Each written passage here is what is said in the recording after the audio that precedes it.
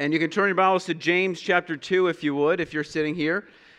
There are Bibles in front of you and the chair backs in front of you if you don't have one or you forgot it this morning and you'd like to grab one. If you don't have a Bible, you're welcome to take it. It's for you to have. We want you to have it. And ultimately, we want you to see, as we've said, and we often say this, that everything that we do here at Grace is founded on God's Word and rooted in God's Word. And hopefully, this morning, as we look at James chapter 2, you can see that as we look to what James says to us. Hopefully, the things that I say to you are not things that I've added to God's Word, but things that are there and in Scripture. And so James chapter 2 is where we find ourselves this morning.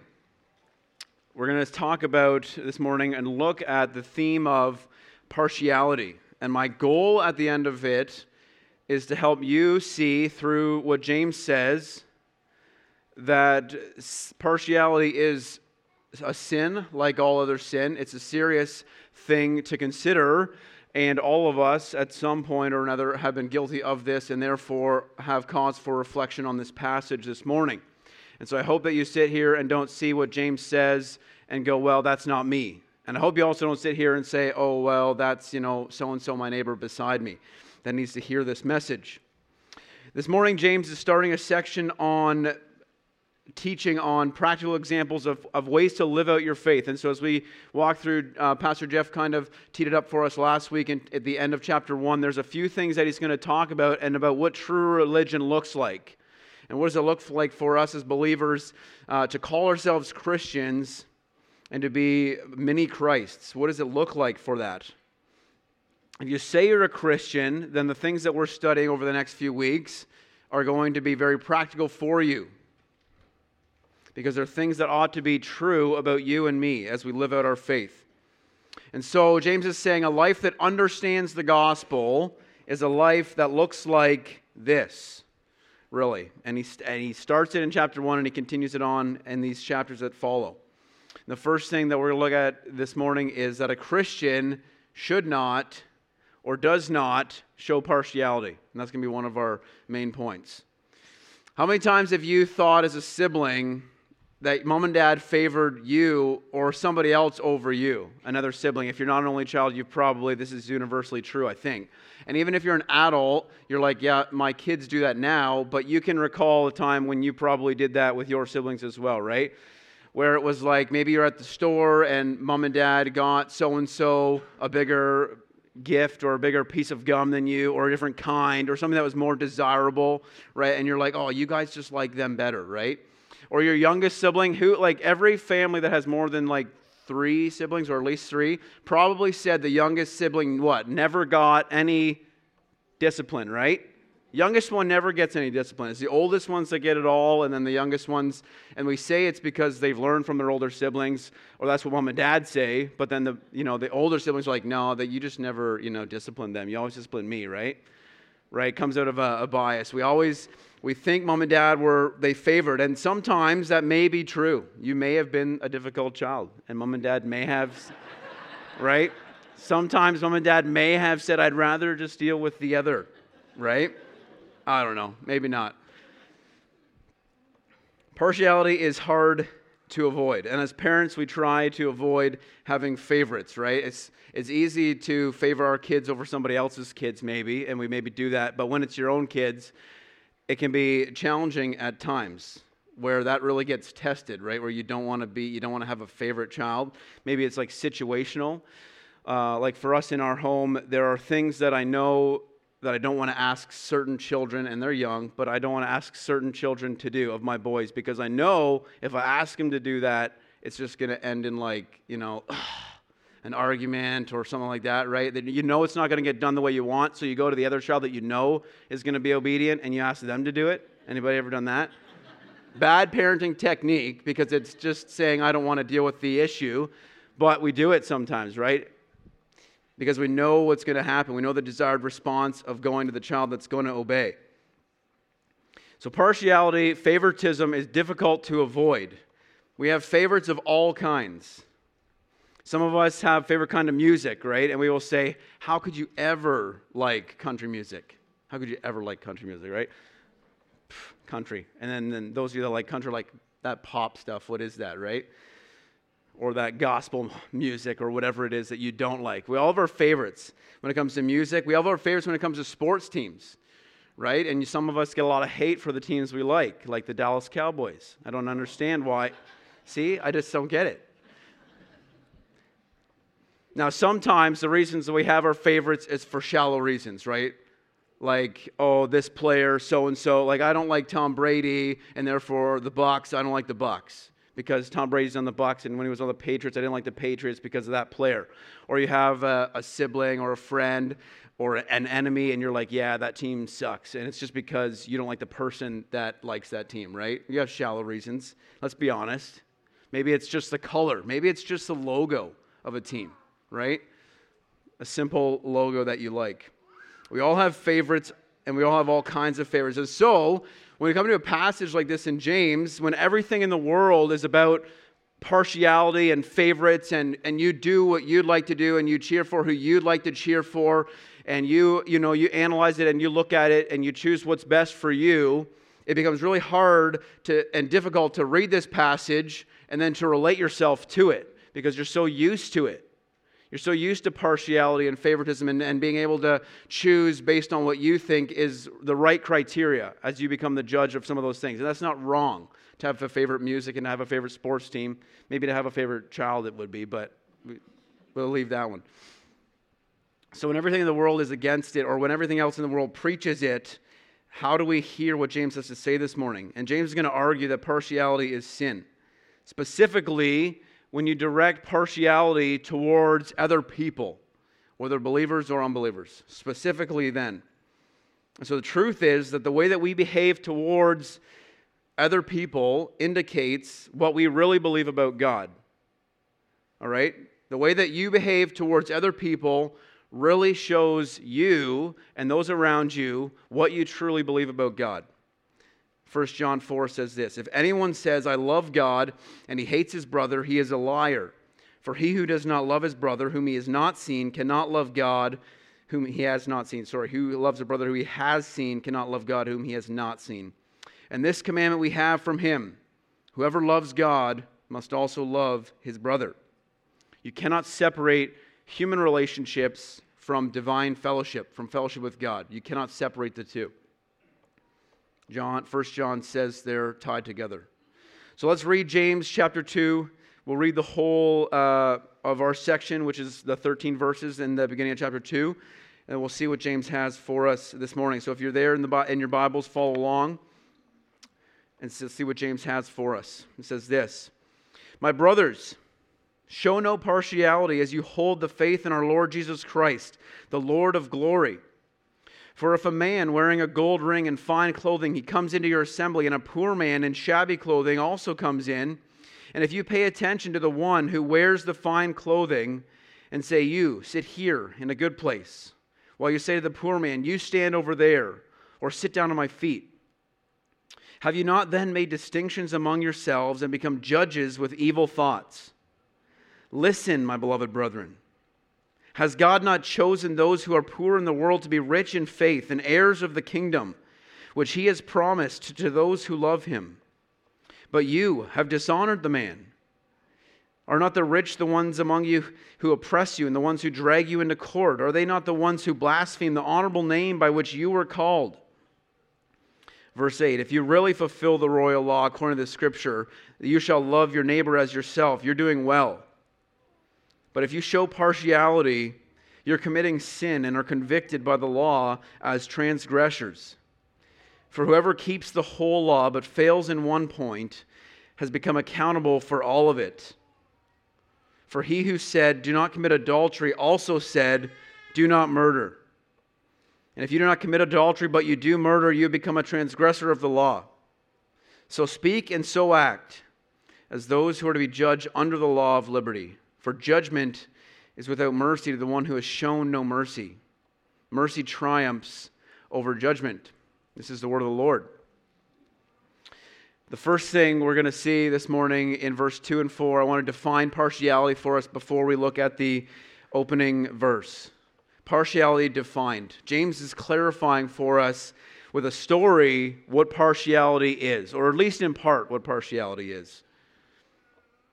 And what does he say? He tells a story of a rich man who comes into an assembly, and we don't know whether this was a church gathering, whether these were believers or unbelievers, whether this was just people gathering together to resolve a dispute amongst them. It doesn't really say, but James says, somebody comes into your assembly and he's rich, and you look at him, and then somebody comes in that's poor, and you make a judgment by looking at that person that they deserve to have a better seat than the person that walks in. And what James is saying is you're looking at the external person, and what you're doing is making a judgment that they deserve more honor, and you're honoring them, and you're allowing them to sit at the good spot, basically, which is not the front row apparently, because those are usually the empty rows. Maybe it's the back seat in a Baptist church.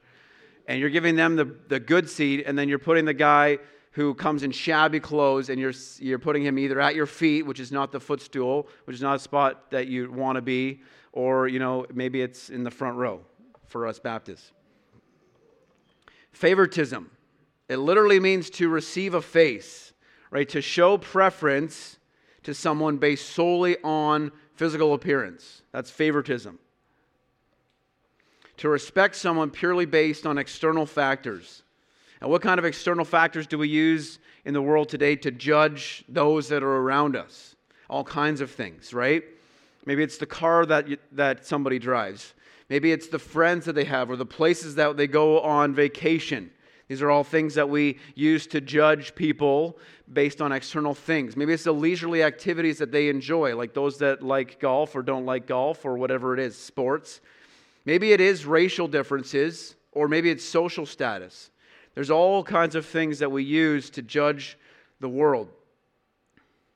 But maybe even more practically, it's personalities, right? Dull personalities, people that complain, arrogant people, annoying people, dishonest people. Maybe it's their mind, uneducated, or maybe it's intellectual, people with a PhD. Or maybe it's the body. It's people that are out of shape, or people that are physically fit, right? We make external judgments all the time on people. And clearly what James has in mind, he's looking at worldly wealth, and he's talking about rich and poor. He doesn't exclude, though, all these other options. And when we read this, and we read partiality, what James is not saying is strictly, for those of you that look at the rich people and want to be around the rich people, those are the ones that need to hear this message. He's talking about all forms of partiality, all forms of favoritism.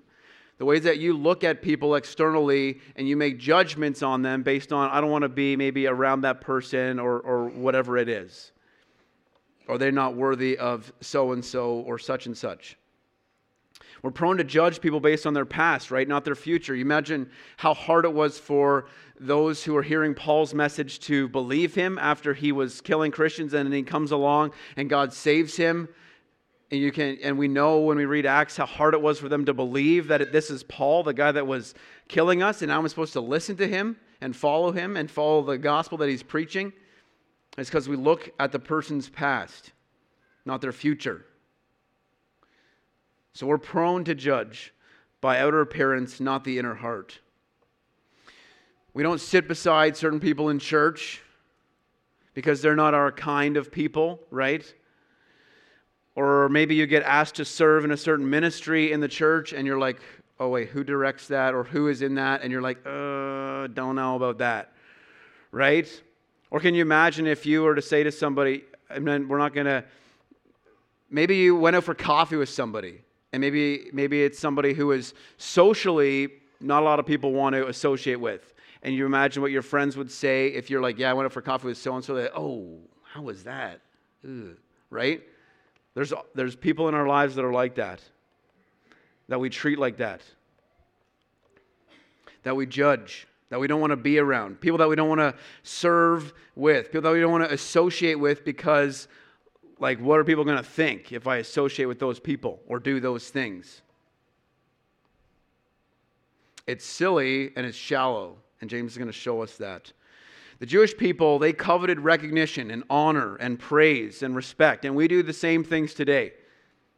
We covet those things. And what James is saying in these verses in 2 and 4 is you've made distinctions. You've been the one to play God. You're the one to make the judgments. You're the one to decide how these people ought to be judged. And what he says about that in verse 4 is that is evil and that is wicked for you to look at somebody like that and to judge them based on outer appearance and on external things. It's evil and wicked. And some of us, we do it so easily. And James is saying, this ought not to be so among you who are of the faith. And what does he say in verse 1? My brothers. Well, he says it twice, my brothers.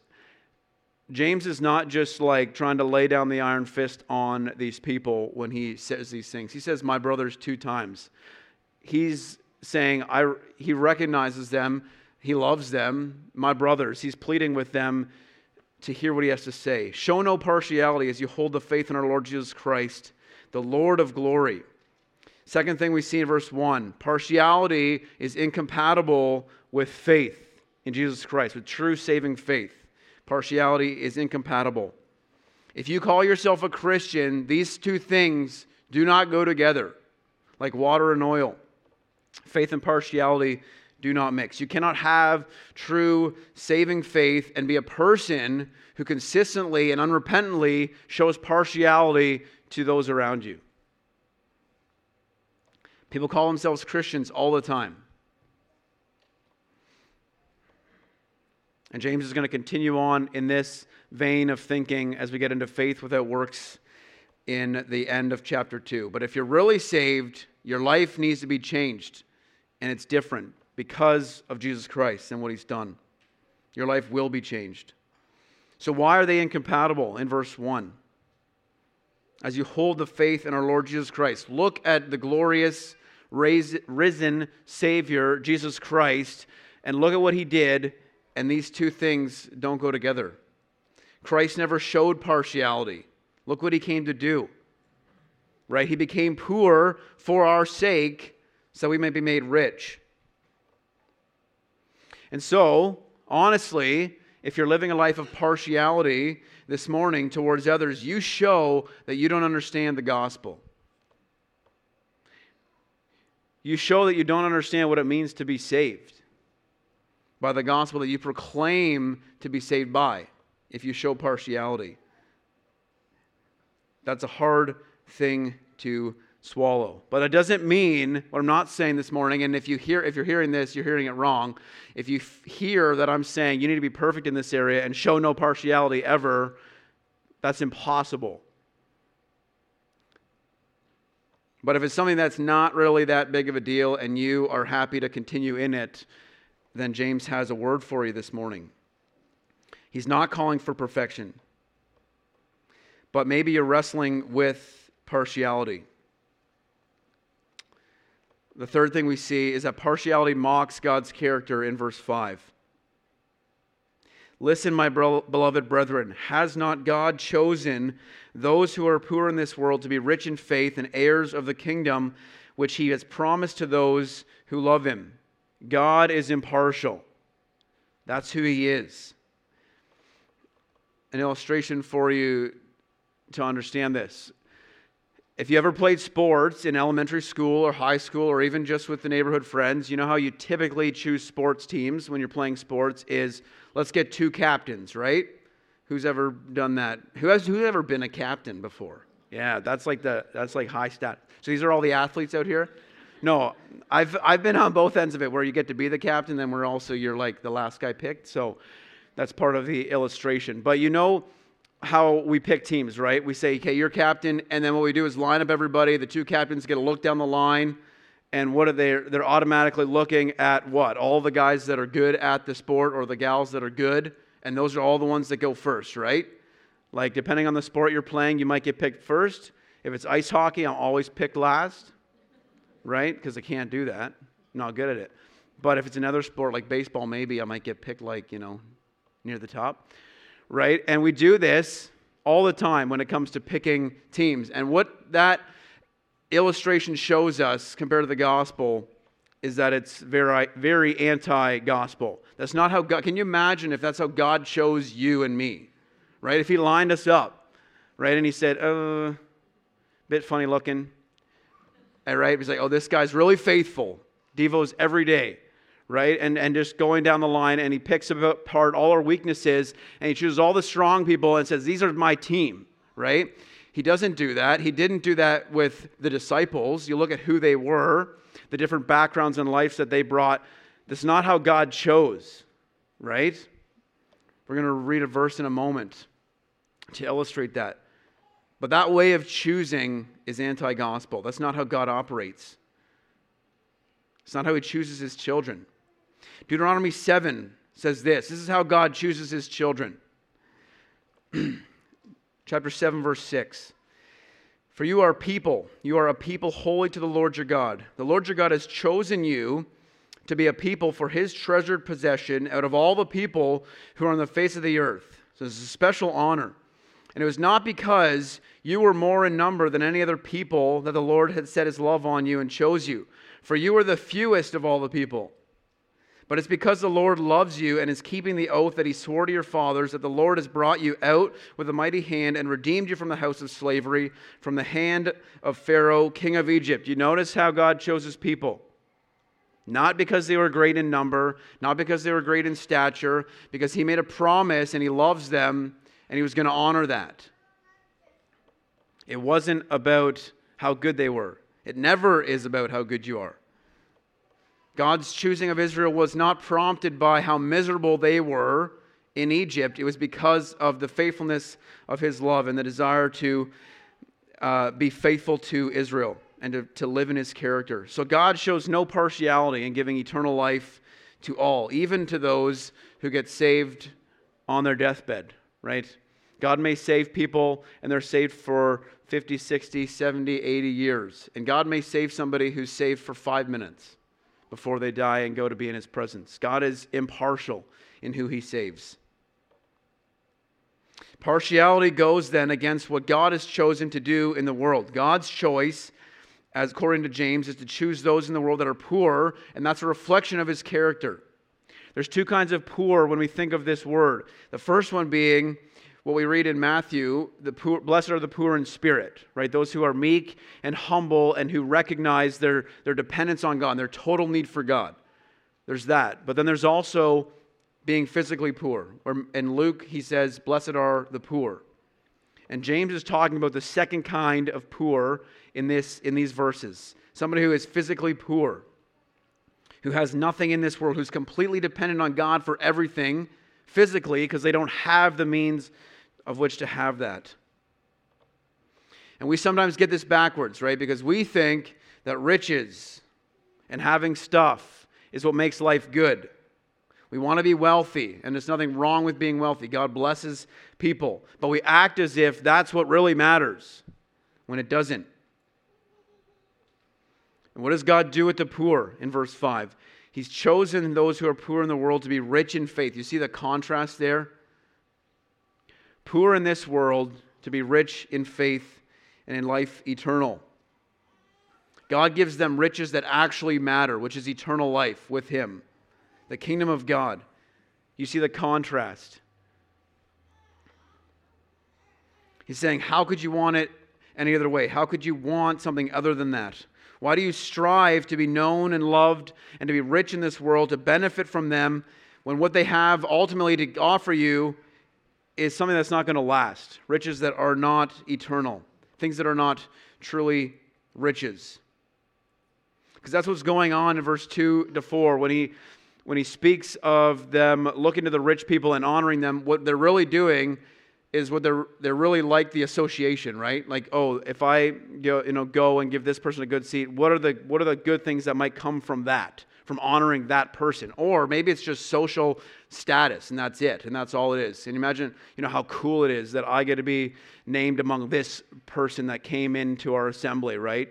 As if that really matters, or as if the riches that you have from that really matter. Inheritance in God's kingdom is totally based on his sovereign election and his choice.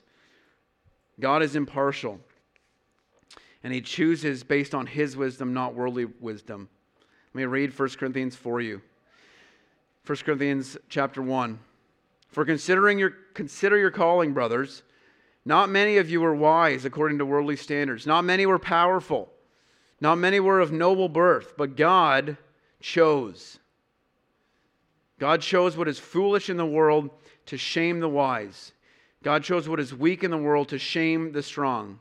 God chose what is low and despised in the world, even things that are not, to bring to nothing things that are. So that why? This is the most important part of this verse. So that no human being might boast in the presence of God.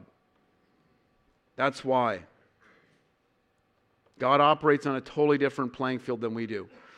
God judges the heart and He looks at the inner man. He doesn't look at the external appearance or external factors. And when we choose to show partiality towards other people, especially those in the faith, what we're doing is we're mocking God's character. The character of God that we proclaim to follow. Fourth thing we see in verse 6. Partiality dishonors the poor. This is what's going on. He says to them, this is what's going on amongst those that He is speaking to. You treat people as if they don't belong. You treat them as if God sees them differently. Have we ever done that before?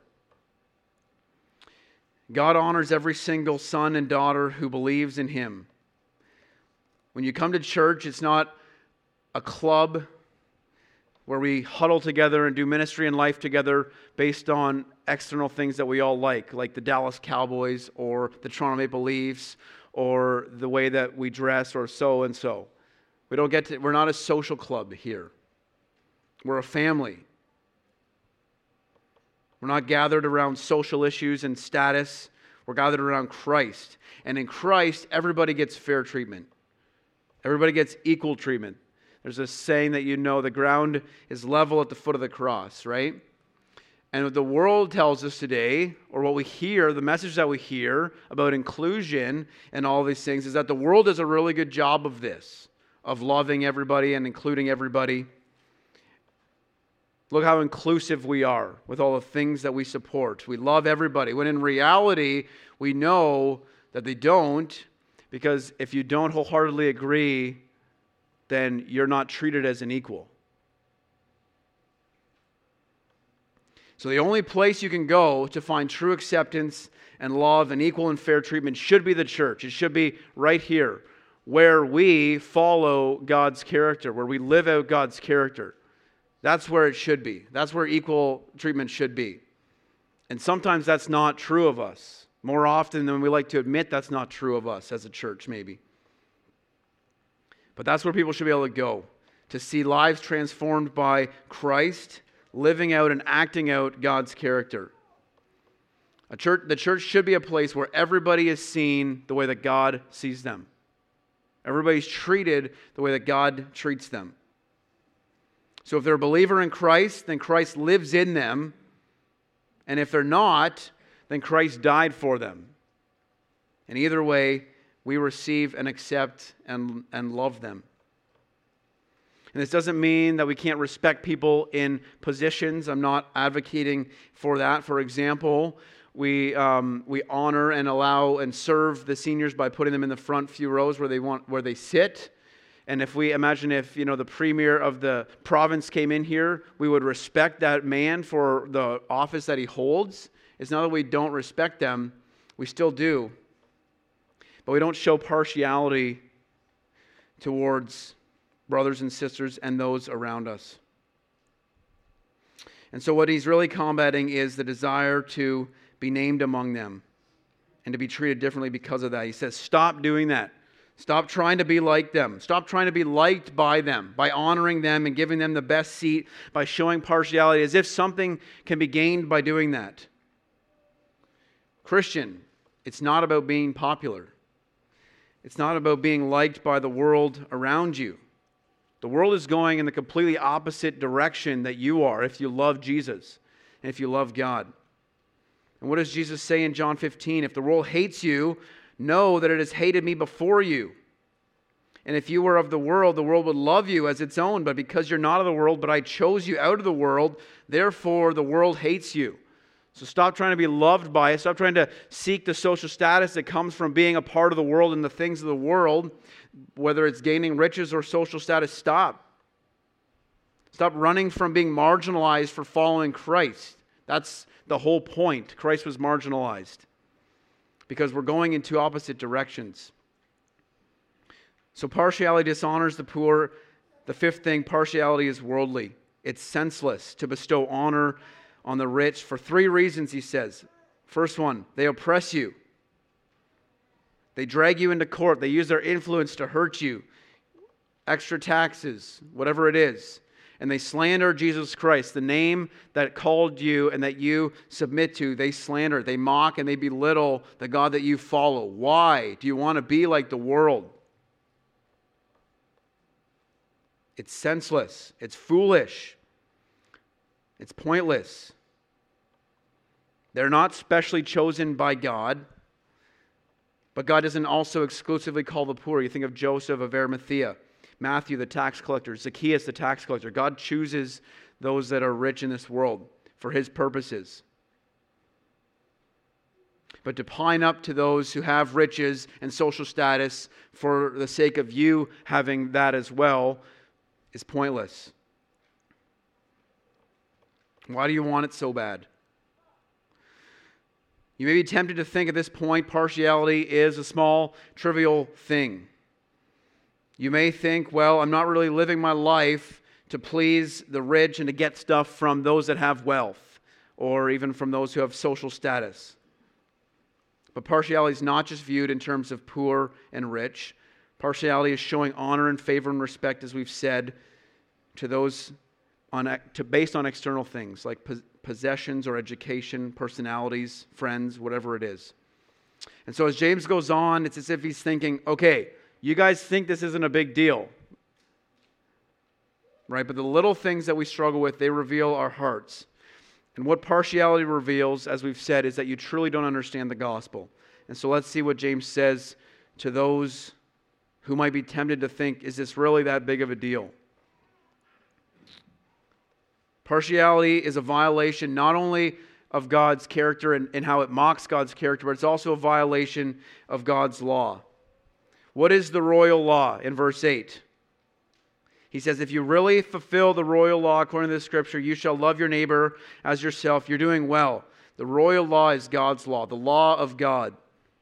The law that leads to God and it belongs to God. The law that He's spoken to us in His Word. And the law tells us how to live. And Jesus says, love fulfills the law. What are the two greatest commandments Jesus says? To love the Lord your God with all your heart, soul, mind, and strength, and to love your neighbor as yourself. Love fulfills everything that God has written down for us. James says in verse 9, partiality is sin. And what does he say as he follows? If you've broken any part of the law, you're guilty of it all. Right? The unregenerate heart will say, well, I haven't murdered and I haven't committed adultery. Maybe I've been partial, but I haven't done those things. And what James says is partiality makes you guilty of the law, the whole thing.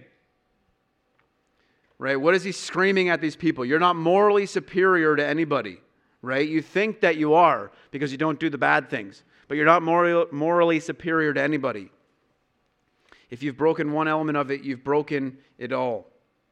Why is that? Because the same God who says, do not murder and do not commit adultery, is the same God who said, love your neighbor as yourself. God's law is a revelation of His character and all that He is. Every law is in some way tied to God's character. And sin is missing the mark and not living up to God's character. So little sins do not exist. Everything, every sin makes you guilty of God's law. If you got to choose what in God's word you obeyed, then you would be God, right? You'd get to play God. And James is saying obedience to God is all or nothing. You either obey it all or you disobey one of them, and in that case, you disobey it all. So obedience to God is all or nothing. And this doesn't mean that you don't struggle in your obedience. There's this thing called progressive sanctification that we all wrestle with as the Spirit works in us and reveals to us what God's Word says. The law can be compared like this, like a piece of glass. Say you take a rock off a pile of rocks, that pile of rocks is probably not going to crumble. You take a rock off and you throw it at a mirror, that mirror is going to shatter, right? And make it completely useless. The same with God's law. If you disobey in one area, the entire system fails, leading to spiritual death. And praise be to God for the gospel. This is why the gospel in Christ and the glorious Christ in verse 1 is so important. Because you're never going to live completely up to the law, to God's standard. Jesus did that for you. You and I continually miss the mark of God's standard every day.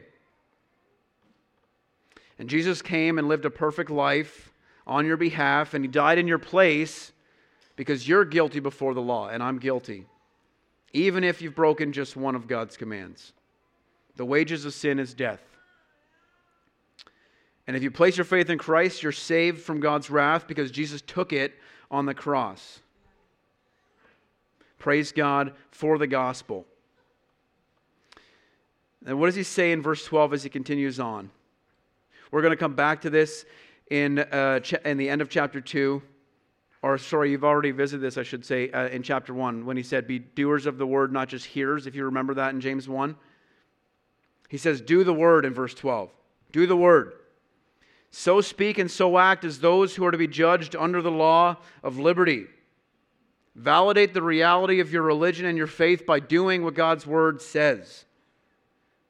Jesus doesn't just suggest that you love your neighbors, He commands it. And He demands it.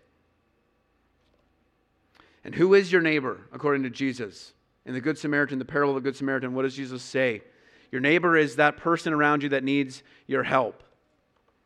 Not your neighbor based on location, but based on the need around you. That's your neighbor, by opportunity, not geography. And so there's many opportunities around you. If you look at the back of your bulletins, you'll see 6 opportunities that you have to serve needy ministries in Charlottetown. And there's more than just those 6.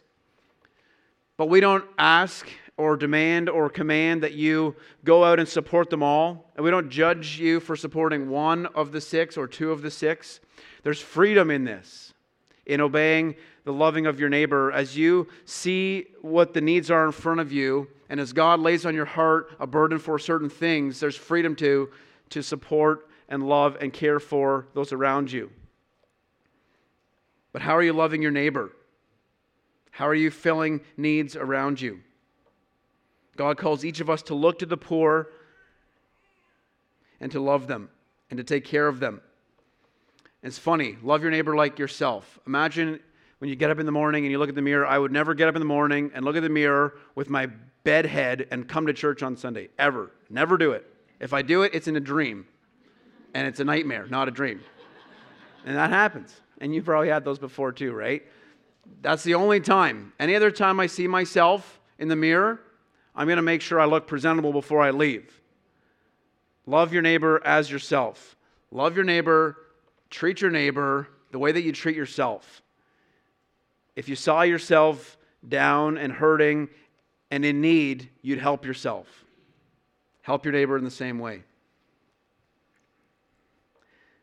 Christian love does not mean that you're intimate friends with everybody, but it does mean that you treat everybody the way that God treats you. And when you do that, you gain a better appreciation for those people that you originally didn't want to be around. Why? Because the motive is the glory of God, not your comfort. It's not about your emotions and how you feel and the social status that comes with loving your neighbor. It's not about that. It's about glorifying God. So be sure, James says, that the things that you say and do line up with the law of liberty. The law of liberty. Just want to really quickly touch on the law of liberty briefly. Because people today argue that in Christianity, when you follow Christianity, it's a bunch of rules, right? And it restricts you from being able to do what you want to do. Has anyone ever heard that argument before, right? Rule-based religion. I don't get to have any fun. You got to go to church on Sunday, wake up early on your second day off of the weekend, all these things, right? That it's just horrible what you have to do as a Christian. How does James describe the law? He says the law of liberty. James says the law, following God, brings freedom. There's a freedom that enslaves people. The freedom to do whatever you want enslaves you. The freedom to go and do any drug you want will enslave you because there's a thing called addiction. Right? Drug addiction, sex addiction leads to a life of lust and shallow relationships. Drug addiction has its own negative impacts. The law, following God, brings freedom. The law gets us ready for liberty.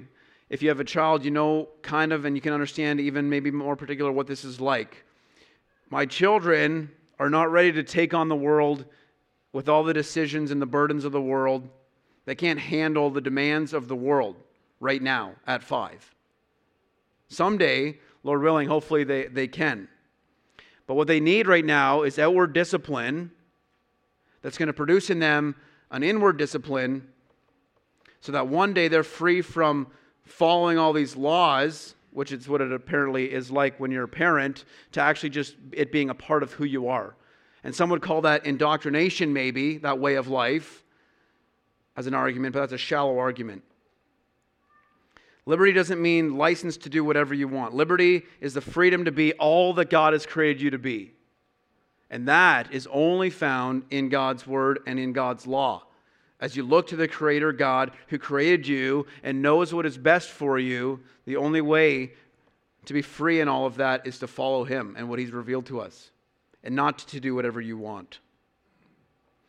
And so I teach my sons not to hit, not just because they're going to get hit if they keep doing that, but also because I'm trying to produce in them this understanding that this is not how you live. This is not going to produce the greatest flourishing for you as an adult if you continue on hitting everybody that doesn't give you what you want. The law brings freedom. And the law frees us from judgment, bondage, punishment, and from the curse of death and hell. And finally, we see partiality is not mercy in verse 13. For judgment is without mercy of the one who has shown no mercy. Mercy triumphs over judgment. If you don't care about obedience in your life, then you have to ask yourself, do I understand the gospel? Am I really a Christian?